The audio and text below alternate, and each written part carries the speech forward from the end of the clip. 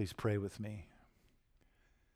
May the words of my mouth and the meditations of our hearts be acceptable in thy sight, O Lord, our rock and our Redeemer.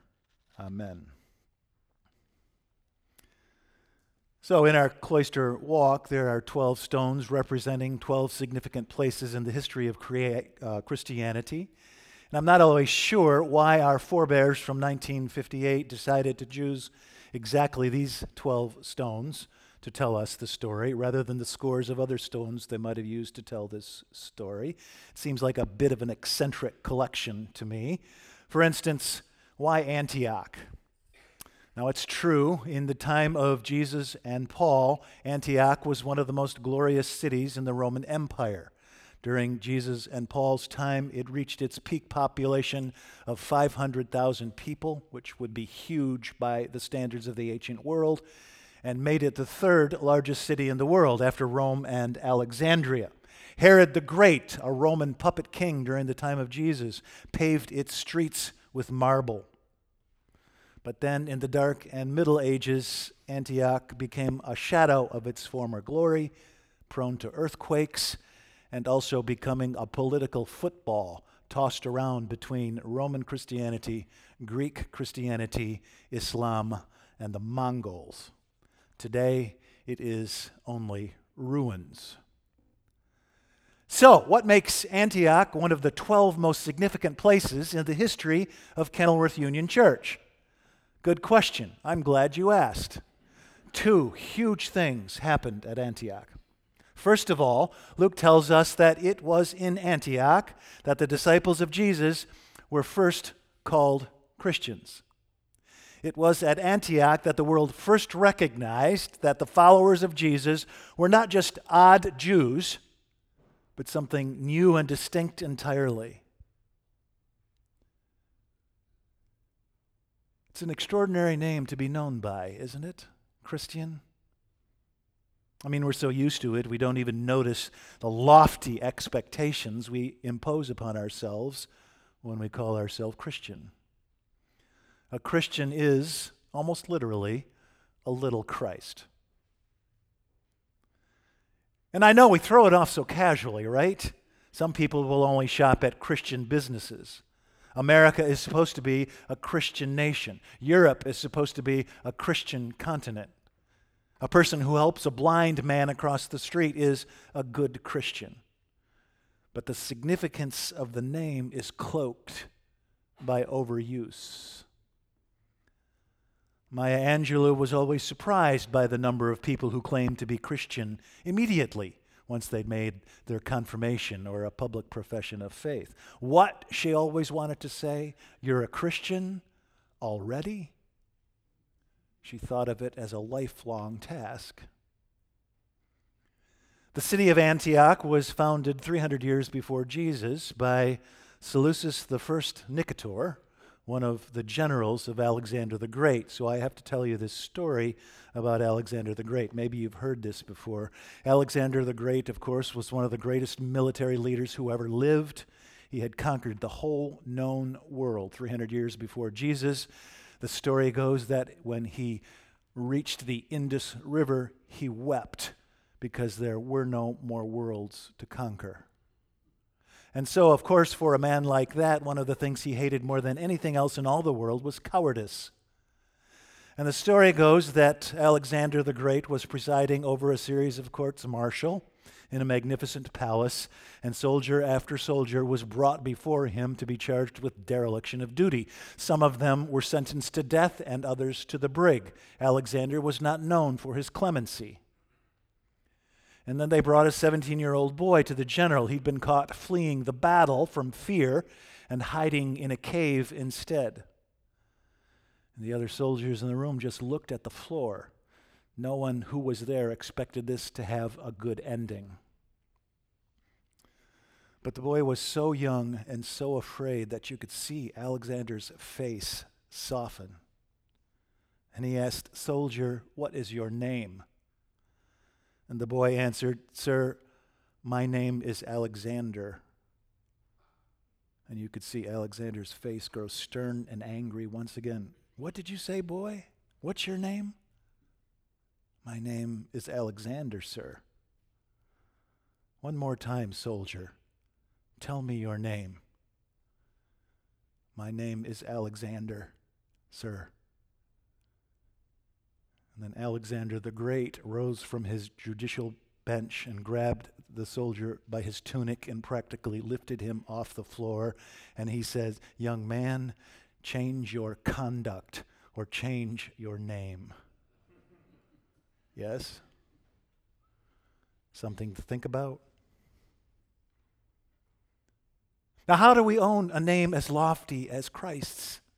How do we deserve the name Christian?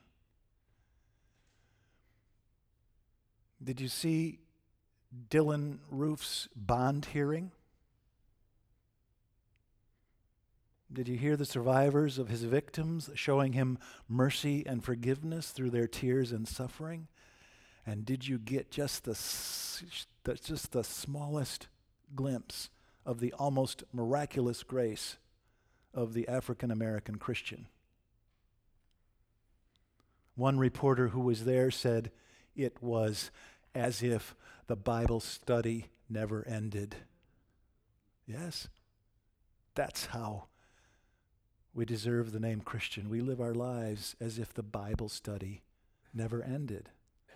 John and Kathy, Diane, Joe, Jill. We live as if the Bible study never ends. So, that's the first huge thing that happened at Antioch. It was the place where the name of Christ was first turned into an adjective to describe the likes of you and me. I've been trying to live up to it ever since. And the second huge thing that happened at Antioch is that from there, St. Paul won a decisive argument with St. Peter. And if that doesn't sound like such a huge deal to you, let me explain. For the first 10 years or so of the church's existence, all Christians were Jews, of course, right? Christians were nothing more than a subsect of Judaism. They were just odd Jews.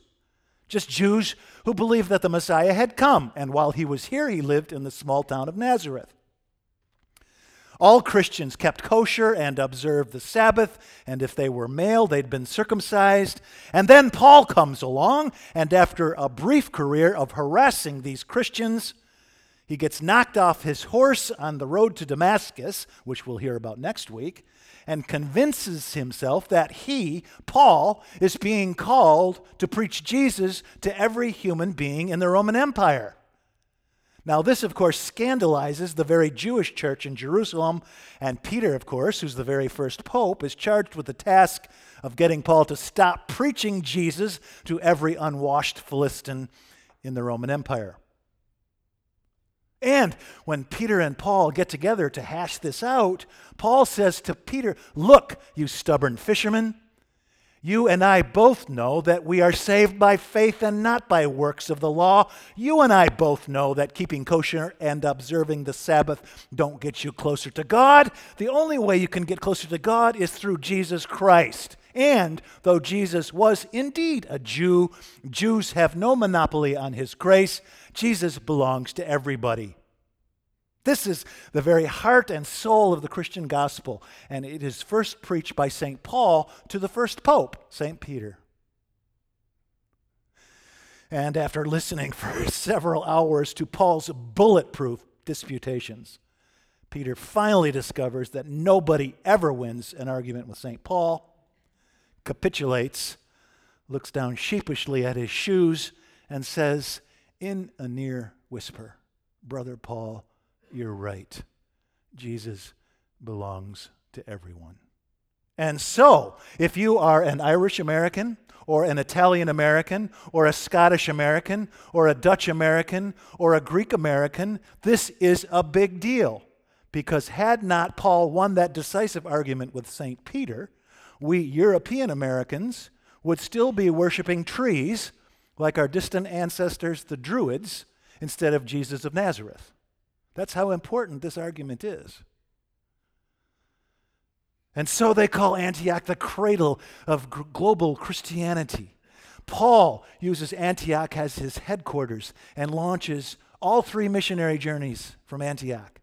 And after 10,000 miles of walking and sailing and horsebacking across the length and breadth of the Roman Empire, Jesus is brought to every urban center in the Mediterranean basin.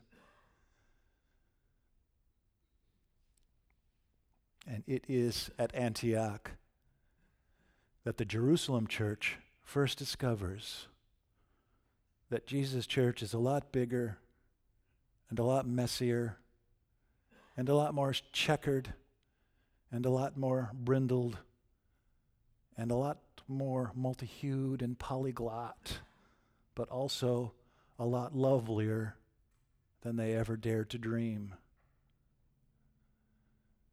And so now you know why this morning it feels as if God is hurling this Antioch rock straight at me.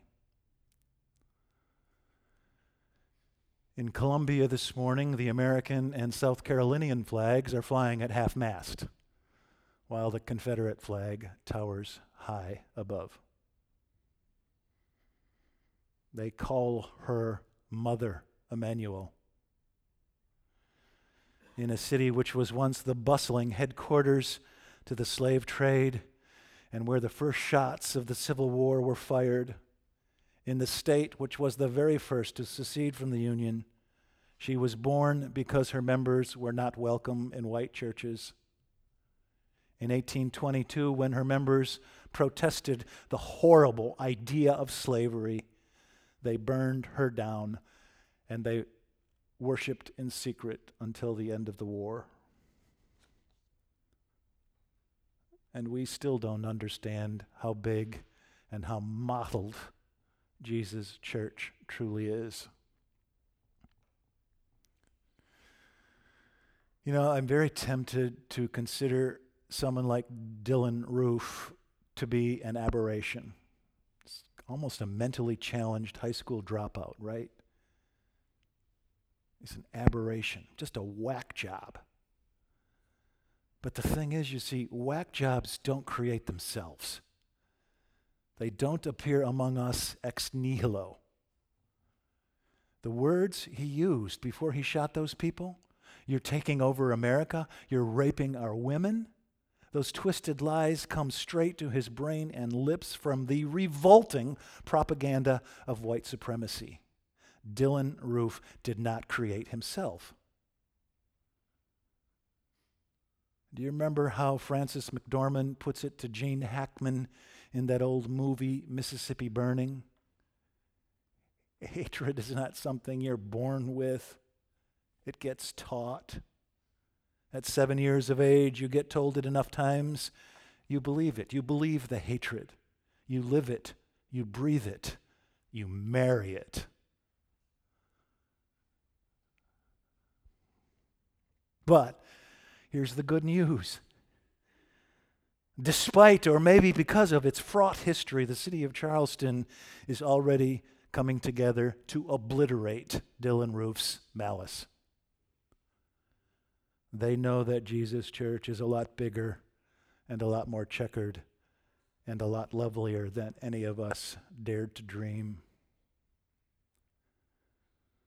And so after the shooting at a prayer meeting at another AME church just down the road from Mother Emanuel, Bishop John Richard Bryant took the pulpit and he looked out over his congregation, multi-ethnic, multiracial, black and white, Jew and Christian, and he said, "You look like a quilt. You're patches. You all fit somewhere."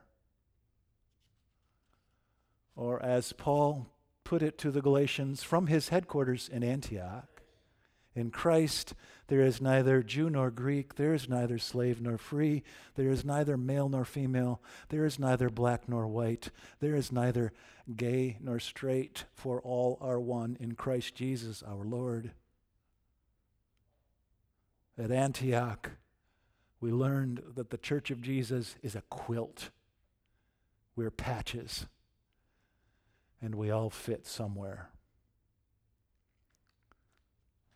Please pray with me. Loving Father of us all, hear our prayers. Heal our broken hearts and help us to know your consolation. Still our anger and help us to know your peace. Speak to our confusion that we might understand your truth. Calm our fear that we might be delivered into your surpassing love.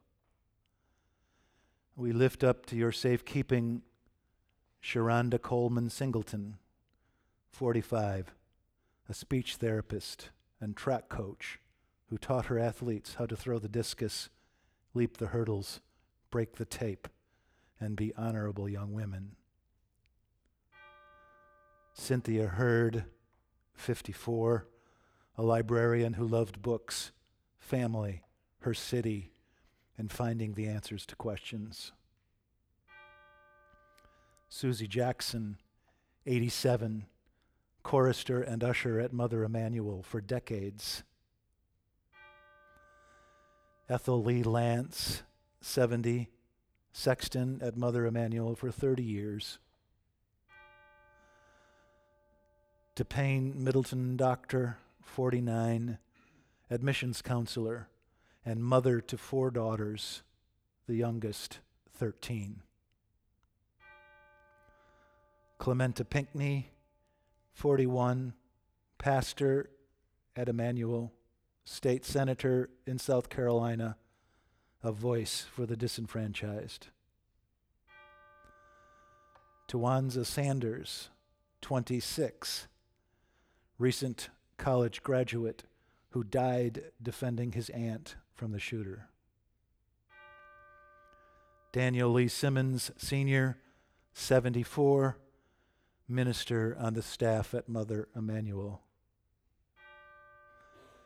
And Myra Thompson, 59, a preacher's wife and Bible study teacher who loved Jesus. Receive them into your mercy, into the blessed rest of everlasting peace, and into the glorious company of the saints in light. Amen.